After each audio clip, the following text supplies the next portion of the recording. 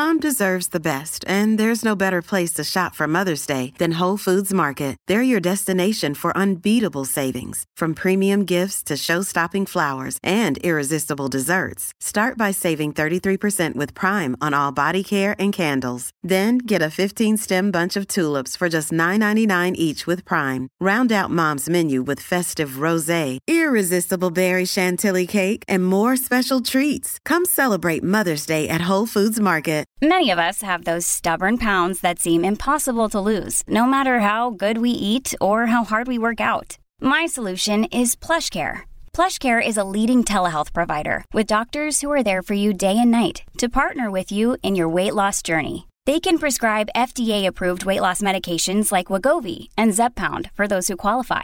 Plus, they accept most insurance plans. To get started, visit plushcare.com/weightloss. That's plushcare.com/weightloss.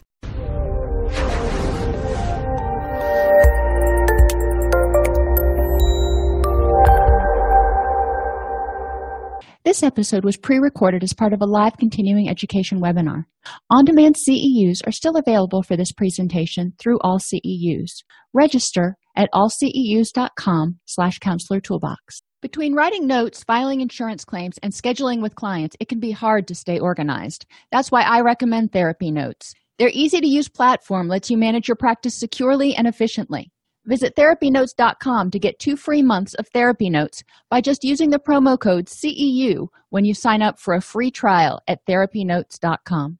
I'd like to welcome everybody to today's presentation. Today we're talking with Arlene Englander, who wrote Let Go of Emotional Overeating and Love Your Food. Arlene is a licensed psychotherapist trained at Columbia University with over 20 years of clinical experience, and she is herself a former emotional overeater.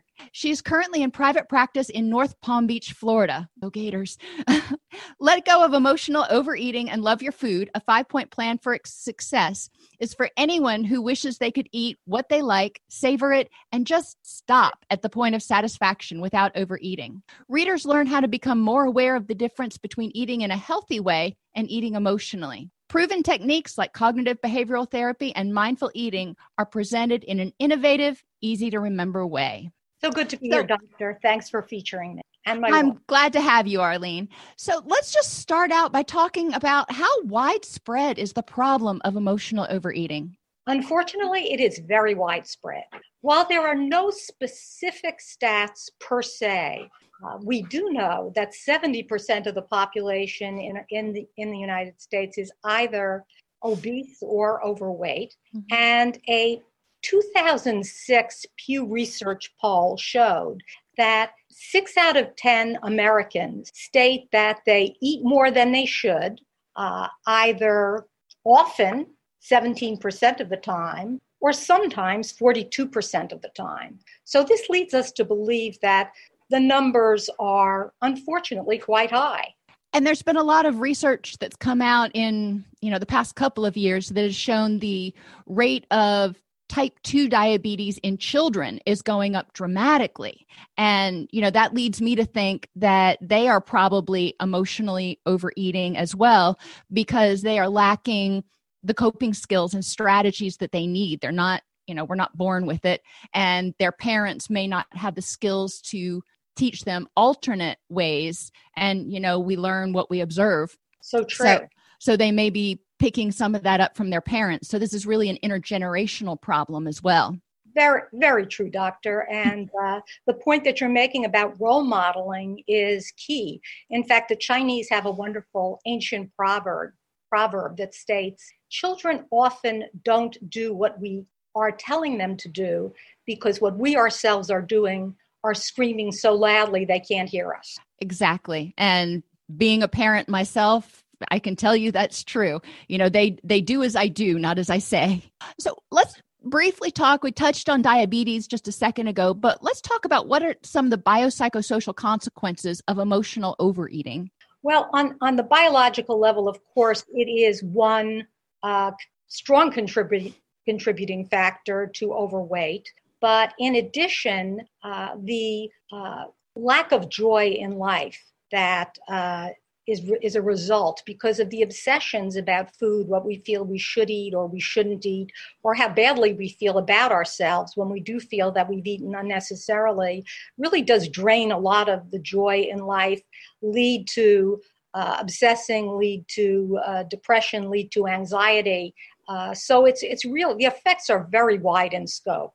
And I would think some of the biological consequences as well. We know that there is a high correlation between high body fat percentage and things like cancer and cardiovascular disease. So there are long-ranging effects on the person. But we also have issues where when people emotionally overeat, if they get overweight, then they may have less energy, exercise less, and it's a negative downward spiral. It is very much a downward spiral, and the health issues can not be overstated in terms of heart disease and stroke and diabetes and just a lack of energy, a lack of enthusiasm for life. It's rather broad ranging and unfortunate. And it's not a question that we had talked about ahead of time, so I'm just going to throw you one from left field. But one of the things we keep talking about is emotional overeating. And, I think everybody eats emotionally at times. What's the difference between emotional overeating that's problematic versus the occasional, I really had a bad day and, I'm going to have that extra piece of cake or something? That sounds very much like a matter of degree. Mm-hmm. But even if it's occasional, I do believe that it certainly is helpful for us to learn better ways to soothe ourselves when we have had a bad day. This probably takes us into the definition, as I see it, of emotional overeating, which I think is really key because when we're aware, awareness gives us so much power. And the definition that I have found most useful for my clients, as well as for myself, is that emotional overeating is eating neither for enjoyment nor for the satisfaction of hunger, but in a desperate attempt to distract ourselves from painful thoughts and feelings. Okay. So overeating because for enjoyment, say you go to a restaurant and they have the most tastiest lasagna that you've ever had or whatever it is that you like. Sometimes people are going to overeat, but that's not necessarily what we're talking about here. What we're talking about is using food as an escape.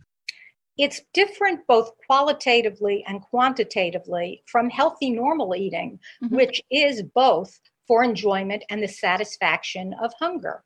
Mm-hmm. When we're a healthy eater, we will see that lasagna, and probably after having some water, some fluids, some healthy salad or whatever, we'll sit down and we will slowly savor a small portion of it and stop just at the point of satisfaction, which is very different from seeing it and feeling that because it's forbidden or bad, that as of the very first bite, we ourselves are bad, feeling uncomfortable, labeling ourselves for that negatively, and then feeling that we're compelled to soothe that stress by eating more, which of course is the substance of choice for emotional overeaters who are feeling stressed or badly about themselves. So it becomes a downward spiral as opposed to seeing that lasagna, which maybe we don't eat every day, but seeing it as a special treat, not a cheat, sitting and slowly savoring it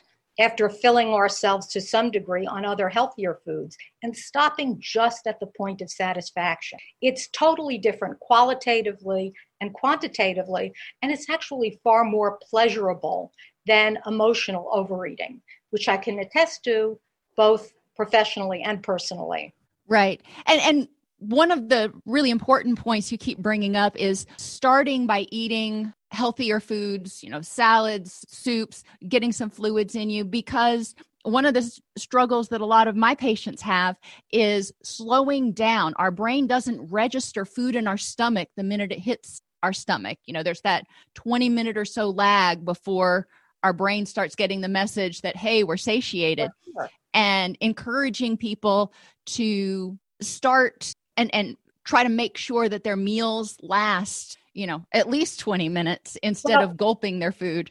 What I have found helpful is rather than making the emphasis on slowing down, keeping the emphasis on pleasure, enjoyment, relaxation. So keeping the emphasis on relaxing and really being there in the moment and slowly savoring whatever it is we love within an 80 to 90%, and this is advised by most evolved nutritionists today, within an 80 to 90% healthy food, 10 to 20% fun food ratio, tuning in to the degree to which we're hungry, the degree to which we're full, as we slowly savor every aspect of those foods in a very sensuous way, stopping just at the point of satisfaction. So what we're focusing on is not eating slowly. And sometimes this can be exaggerated to the point of people believing that they have to take a certain number of bites when they eat. Right. Which unfortunately is counterproductive. What we're talking about is being there in the moment, savoring food, tuning into their degree of hunger or fullness, and stopping just at the point of satisfaction in a very compassionate and self-loving way. It's a sensuous experience, it's a self-accepting experience, and it's a skill that can be learned. And it's far different than what a lot of us were taught when we were growing up if we were members of the Clean Plate Club. I know, my family was very adamant. You eat what's on your plate. If you put it on your plate, you're going to put it in your belly. And, so a lot of times, especially when I was a kid, my eyes were far bigger than my stomach. So, teaching people to unlearn that habit. You don't have to clean your plate and move from there. So what are some practical strategies for helping people address stress away from the table so they don't feel the need to engage in eating in order to cope with their emotions? This is really key. When we learn how to self-soothe in an effective way, that takes a lot of the negative power away from food. So with CBT, the way I see it, in order to make it as practical and easy to remember as possible, the first important step is to tune in to how we are speaking to ourselves when we're feeling upset or slightly anxious or angry or at times of stress. So to tune into those thoughts that we routinely or habitually have towards ourselves that I refer to as pain-producing thoughts, because I feel it's not judgmental, pain-producing thoughts.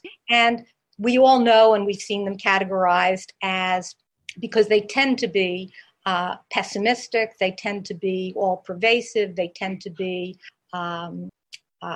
sometimes I refer to it as seeing and personalized, as seeing the difference between seeing a cloud in the sky versus having a big dark cloud that's following us everywhere. Mm-hmm. So when we become aware of these pain-producing thoughts, which can be the shoulds, which can be the what ifs, which can be negative labeling of ourselves and others, which can be personalizing, the key is to answer those back much as a compassionate yet logical friend would do. And sometimes I will suggest that clients either come up in their minds with someone who has been supportive to them during their lives, or just develop that voice within themselves. And the beauty of this is that when it becomes habitual, we do have a way of soothing ourselves, sans food, without food, on a regular basis that will eventually become habitual as well. Of course, there are other ways to deal with stress as well. I mean, traditionally, of course, we can just phone a friend. We can get engaged in a pleasurable activity or hobby that involves us fully. There are so many different, and exercise, which I think we're going to be talking about a little later. Any pleasurable, productive, and engaging activity can also be extremely helpful in getting past stress. And if necessary, of course, seeing a therapist as well is a good idea for many. Let's take that kind of to the next step or the next hurdle, if you will. What if a lot of the stress that people experience is sitting with them at the table. Critical parents, critical significant others. I was talking to one young woman a couple of weeks ago who was, really doing well on her journey to begin more mindful, intuitive eating, and had lost quite a bit of weight. And she still had more to lose, and she was still, working hard towards that, but she had a dinner coming up with her family. And apparently, whenever she goes to dinner with her family, she's an adult, obviously, instead of being supportive, they criticize everything that she eats. And they say, maybe you shouldn't order that, or that's too many calories for you to have. Or even if it's not focusing on food, sometimes when you're sitting around the table with your family, however that is defined, it can be a stressful situation. It can be a tense situation. So how do we help people deal with stress when they're trying to eat and that stressor is just literally looking them in the face? Wonderful question. And if I was that young lady, I would set the groundworks with mom before in a loving way. What many of us refer to when we're sharing assertiveness strategies as the sandwich technique. Mm-hmm. And the sandwich technique, which I see you nodding, was traditionally known of as a sweet piece of bread, such as, Mom, I know you love me dearly, and I love you too. First sweet piece of bread. Then the meat of the message, which can be, but I really would prefer if we can discuss fun topics other than my food and eating when we eat meals together. I think it's healthier for me. It's better for me. And it'll really help us all to enjoy ourselves better when we're together. And then the final piece of the sandwich, which is the final sweet piece of bread after the meat, which is, I'm sure that meals will be really more enjoyable for all of us when we do this. So I know that you love me and I love you dearly. I'd rather, however, that when we eat together, we talk about other more fun things than my food or various aspects of my behavior that may trouble you.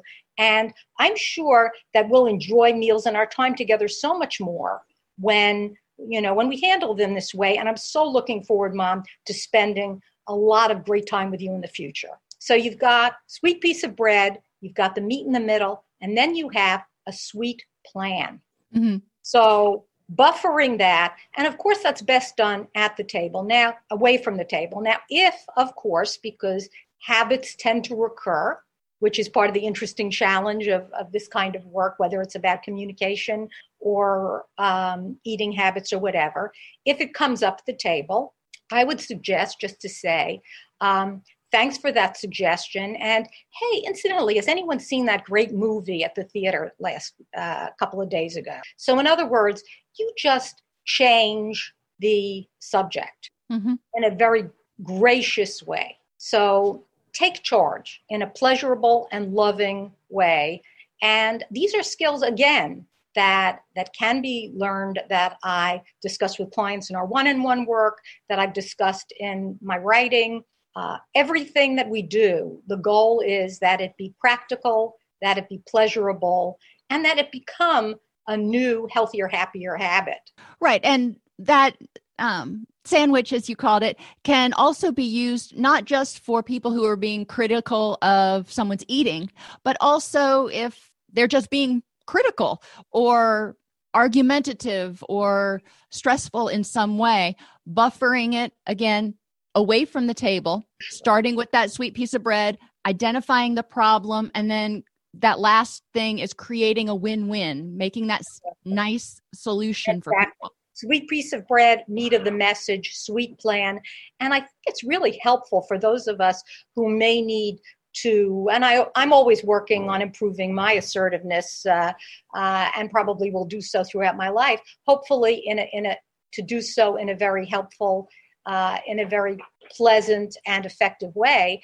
What's helpful is to remind ourselves that we're not only doing ourselves a favor, but we're doing the other person a favor too. Because if somebody is being judgmental and picky, no pun intended, about how we eat, then they're probably doing that in other aspects of their lives, maybe with their spouse or with friends who may be distancing from them for that reason. So we're sending them a really helpful message that is a gift that we're giving to them. And if we can do it in a positive way, then, as you say, it's definitely a win-win.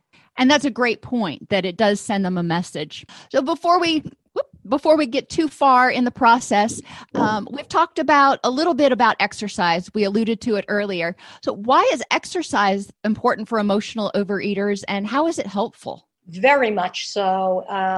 Yes and yes is my answer to that question. First of all, as I'm sure you know, Doctor, when we exercise for a certain period of time at a moderate level of activity, endorphins kick in, which are also known as our body's Prozac, that in a biochemical way actually help us feel better. So many of us exercise as much for that reason as for anything else. I know that's true of me. In addition, of course, it can help with weight control. And it's for reasons that would probably take several hours, one of the most healthy things that we can do. And making that a regular part of our lives, again, in a pleasurable and practical way, doing everything possible to make it fun is key. And you might notice as you talk to me that my general focus here is on making it fun and making it happen. It's not about what not to do. It's about how to make what we know needs to happen a reality. And it's the way I like to work with my clients, the focus of my writing, and it's also the way I like to live. And so that's the focus here, how to make exercise happen. And as far as some specifics on that, what's really helpful for most of us is to do it first thing in the morning. And the reason for that is because if we let it slide till later on in the day, what happens? Other people will commandeer our day and our schedule. And most likely it's not going to happen, or the chances it will happen will become increasingly low. One of the many sort of more concrete, specific suggestions could be just to put your workout wear at the foot of the bed. So it's the first thing you see when you get up. Once you have it on, most likely you're going to get there. Something that I talk about a great deal in my writing and with clients is zoning in on what your exercise excuses might be.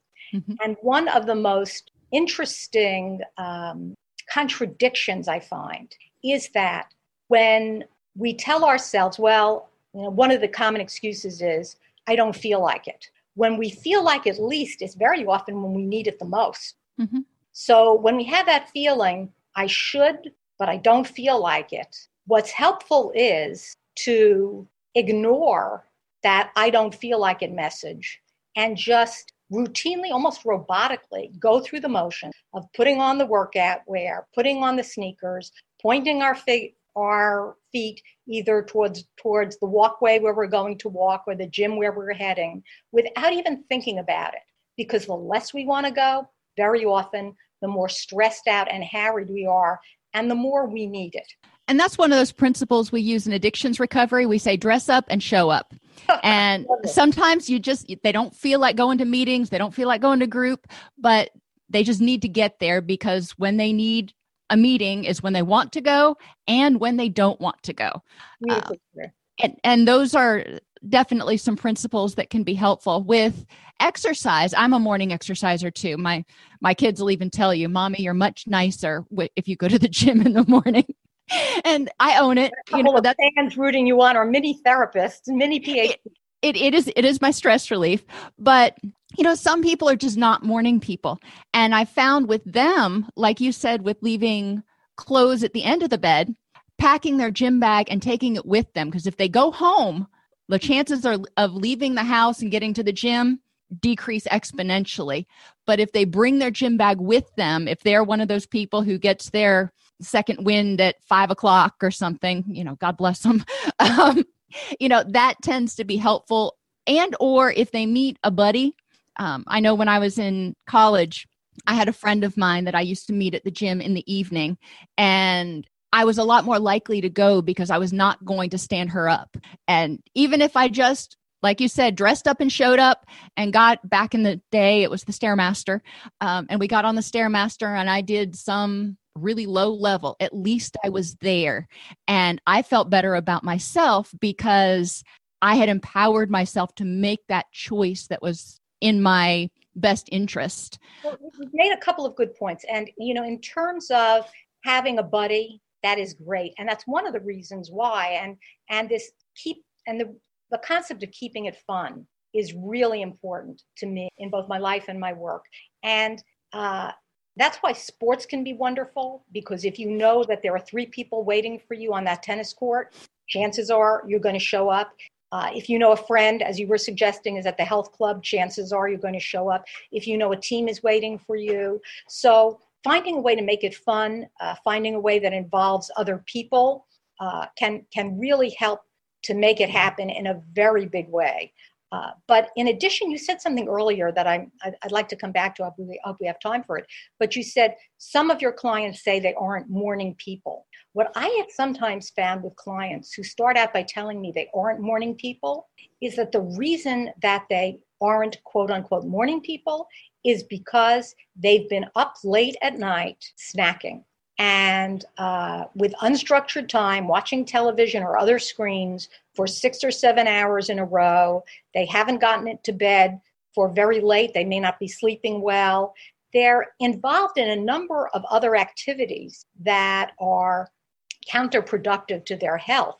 And once they start to whittle away slowly at that and start to get a bedtime that's a little earlier, start to get more involved in pleasurable, engaging activities in the evening, structuring their time rather than dealing with unstructured time for many, many hours. One of the things I suggest about evening eating and how to combat that is not just having a book available at home, but having a great book available, something we really want to read and we're looking forward to that competes in some ways with that snack.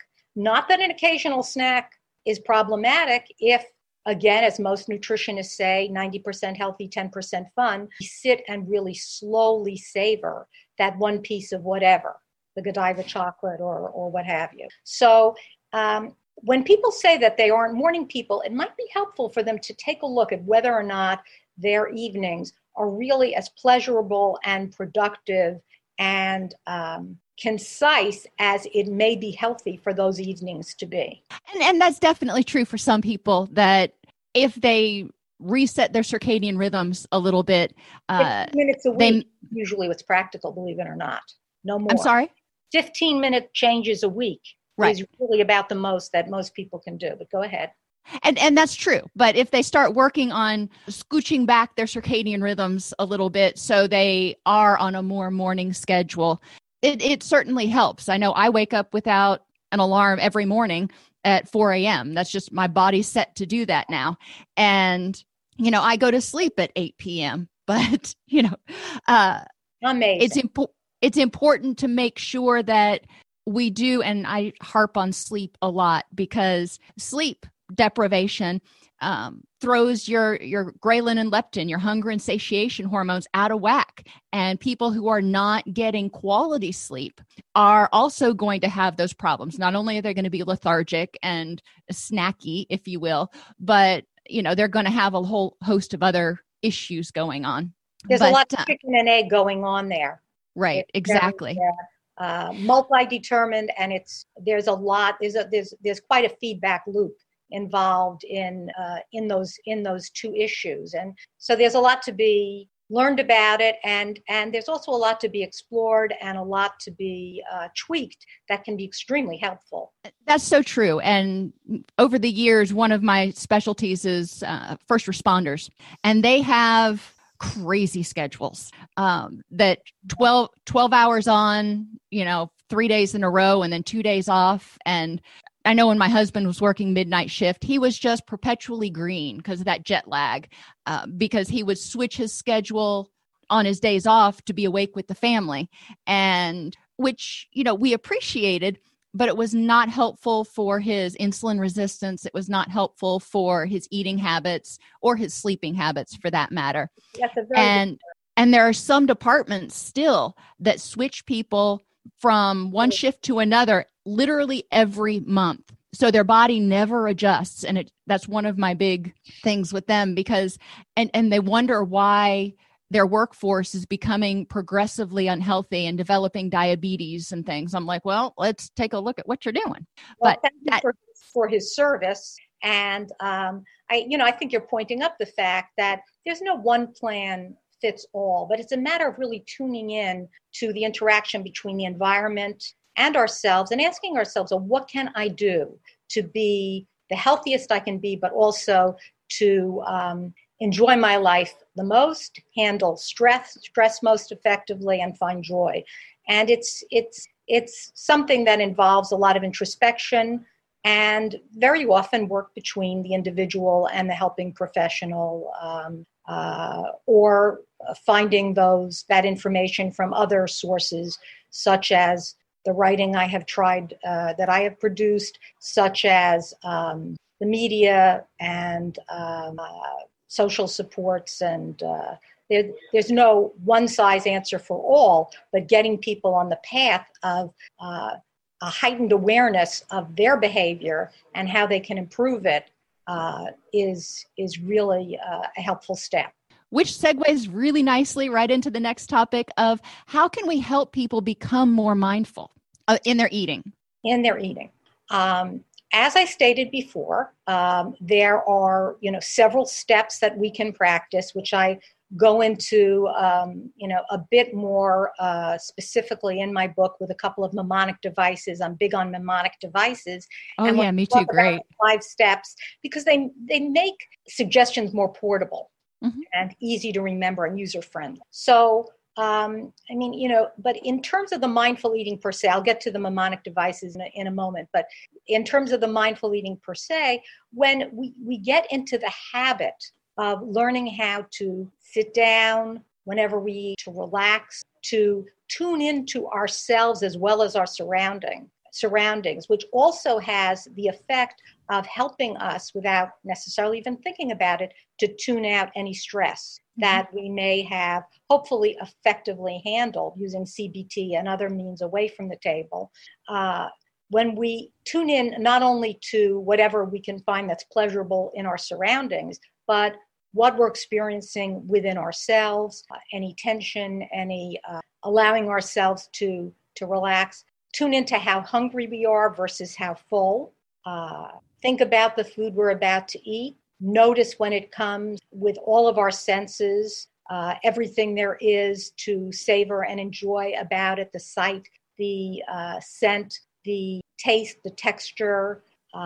And then as we're slowly savoring our food, noticing to what degree the level of hunger lowers and the level of fullness rises, just until we get to the point of perfect satisfaction, and stopping soon after, feeling totally satisfied, feeling that we've really had an enjoyable experience and taken wonderful care of ourselves, and then feeling able to really enjoy our day, feeling good, feeling light, and looking forward to repeating that experience again. This is a skill that we can break down in just a couple of steps that I've started to do now, and I do further in my writing, that we can practice and learn and repeat on a daily basis until it becomes habitual. So our habit no longer is to sit down and feel guilty about what we're eating or not eating, to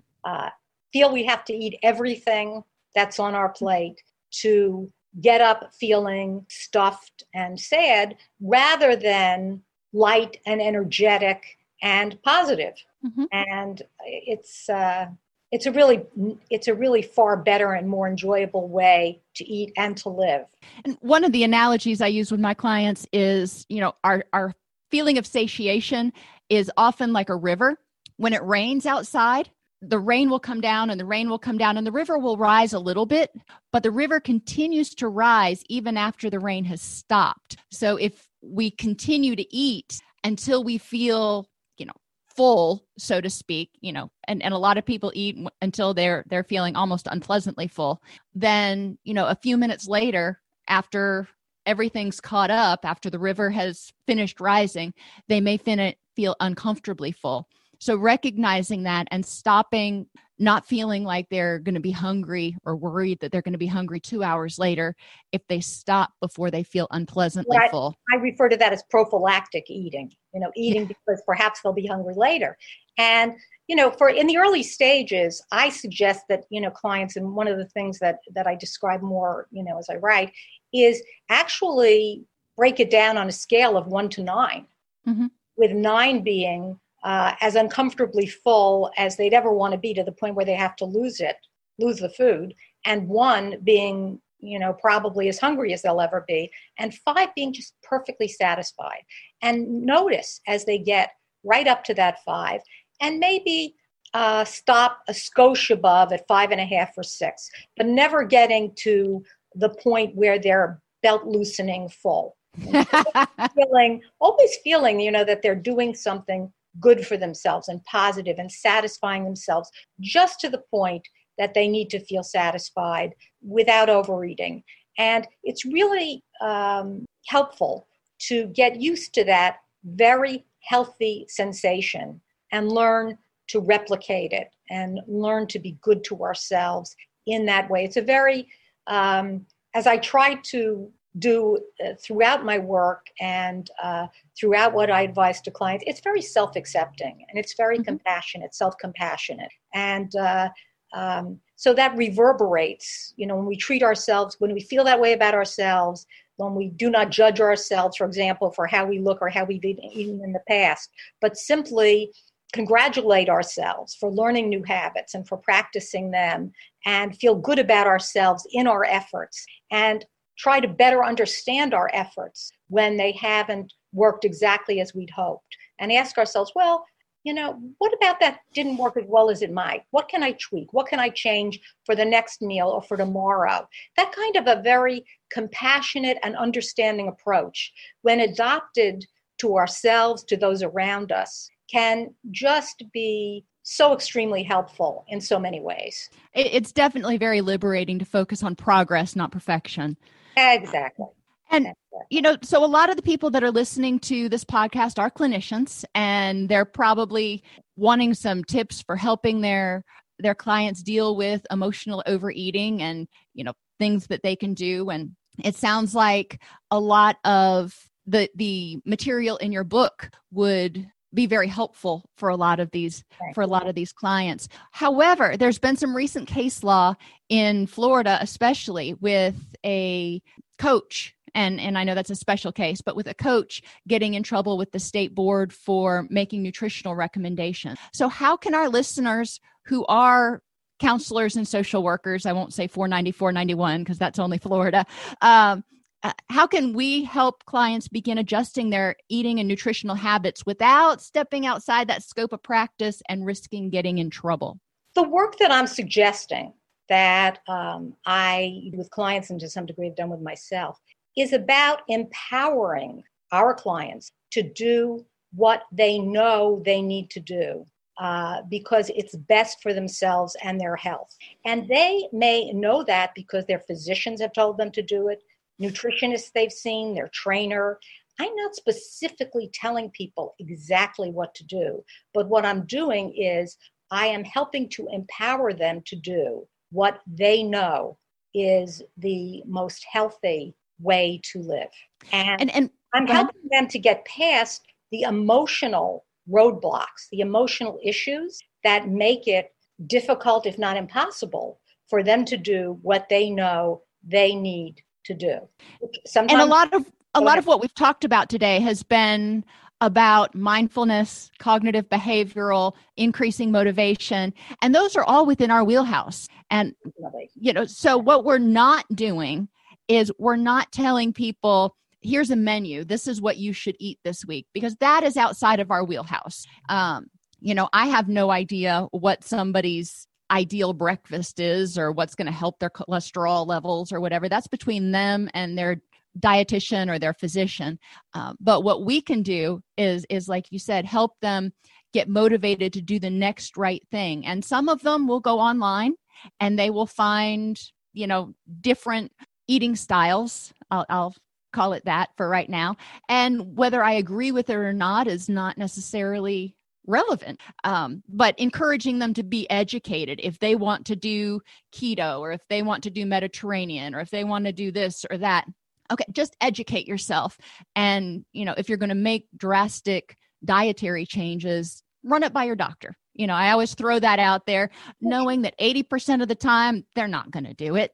But at least it makes me feel better that I've pointed out to them that everything you read on the internet isn't necessarily safe or healthy. But the things that are in your book, let go of emotional overeating and love your food, is really about cognitive and mindfulness approaches that can serve as a adjunct to nutritional counseling. So this book is actually also good for nutritionists. And thank you. And nutritionists do seem to like it, as well as a number of physicians, people in a variety of. And because nutritionists and physicians really don't get a lot of training in all of the stuff that we talked about. So I think they probably find it, immensely helpful to have those mnemonic devices that they can give clients. And one of the things that I encourage some clients to do with mnemonic devices, is just an aside, is to make a bracelet. And you can get, pretty beads. You don't have to get the ones like a 2-year-old would use, but make a bracelet that has that mnemonic device on it. So you've got it with you and you can look down, right before you eat, and you can see that on your wrist, and it reminds you of what you might need to do at that point in time. Well, one of the mnemonic devices, for example, that I use to help readers and my clients remember the 5 steps of the plan is the word self. Are you doing what's best for yourself? And S has to do with handling stress effectively. E has to do with exercise, learning to love it. L has to do with loving your food or eating mindfully. And F has to do with filling up on fluid and healthy foods as much as possible first. And the second part is the question, am I a light eater? And that comes from a joke I heard way back. And there's a lot of humor in my writing and in my work where a comedian was saying, I'm a light eater. As soon as it gets light, I start to eat. This is about becoming a light eater in a very positive way in terms of eating mostly when it's light and eating lightly and really having control over evening eating. So it's the question, am I doing what's best for myself, SELF, and am I a light eater? And I have found that this is really helpful because this portable mnemonic device, which I call a 1-minute monitor, allows us to check in every day. Hey, am I keeping up with those healthy habits that I'm learning? And so whatever we can do to help make it happen, to remember it, to make it pleasurable is really helpful. And when we tell clients that we're going to advise work that is going to be pleasurable, that's going to be practical, and that, believe it or not, may even to some degree be fun, it makes it easier to encourage them to be open-minded about doing so, rather than that we're going to give them, rather than giving them a lecture about what they should not do, that they should give up this, that, or the other in their lives. So I would also suggest never pushing this on clients, listening to them, truly listening and tuning into where they're at, because in time we'll often find that they themselves will bring up that they would like to feel fitter, they'd like to feel lighter. They're tired of having this heavy, uncomfortable feeling at the end of meals. They're tired about obsessing about food and what they should or shouldn't eat every day, or feeling badly about themselves if they've had one bite of a food that they really love, having a second bite, feeling worse about themselves, and eventually having that descend into a full-fledged binge. When we tune in and we say, it sounds like that's causing you a lot of pain. Do you want to discuss that further? Let's look a little bit about emotional overeating. Can I share a definition with you that I've recently heard about? And if they like that, we can then say, well, this is where I heard about it. Maybe this is something you'd like to check out, either to buy or in your local library. It's in libraries nationwide. And then you can go on a journey together to whatever degree it's something that you choose to do. But to really try in an accepting and compassionate way. There was a very big term at Columbia University where I did my training. New York State Psychiatric Institute was one of my internships, which had to do with meeting the client where they're at. And, I think throughout my career, I periodically had to remind myself of that, and momentarily gotten myself into a little trouble when I drifted even a couple of inches away. Am I truly meeting the client where they're at? So if we relate to them and relate to both their progress and their pain, and let them know that we're there with them and we're willing to move forward with them, and maybe we have a few new tools that we're excited about helping us along in that journey, it can really help them to make those steps forward and feel that they have a friend along the way. Cool. Well, this, again, we were talking with Arlene Englander. She wrote Let Go of Emotional Overeating and Love Your Food. And if you have any other questions, I am sure she would love to talk to you. You can reach out to her. Do you want to give a email address or phone number or certainly office number? Certainly. My email address is arlenebethenglander@gmail.com. My office number is 561-863-0091. I'm on LinkedIn. I'm on Twitter, AB Englander, Facebook, all those other places. Although I try to keep as much of my time as organic as possible, which gets increasingly hard for all of us. But it's truly been a pleasure meeting with you and speaking with you. And I so appreciate your helping me share what I feel is a happy and healthy message for this year, and hopefully that people will find helpful for years to come. And it's so timely since people are setting their New Year's resolutions, deciding to live healthier this year. This is a great goal, and they can go out, they can order the book off Amazon and probably have it, in 2 days so they can get started on Monday. Hopefully the message here, though, is that it's not a new year, new you type of thing, that it's how you want to be and to live all year round, because if it isn't practical, and if it isn't practical,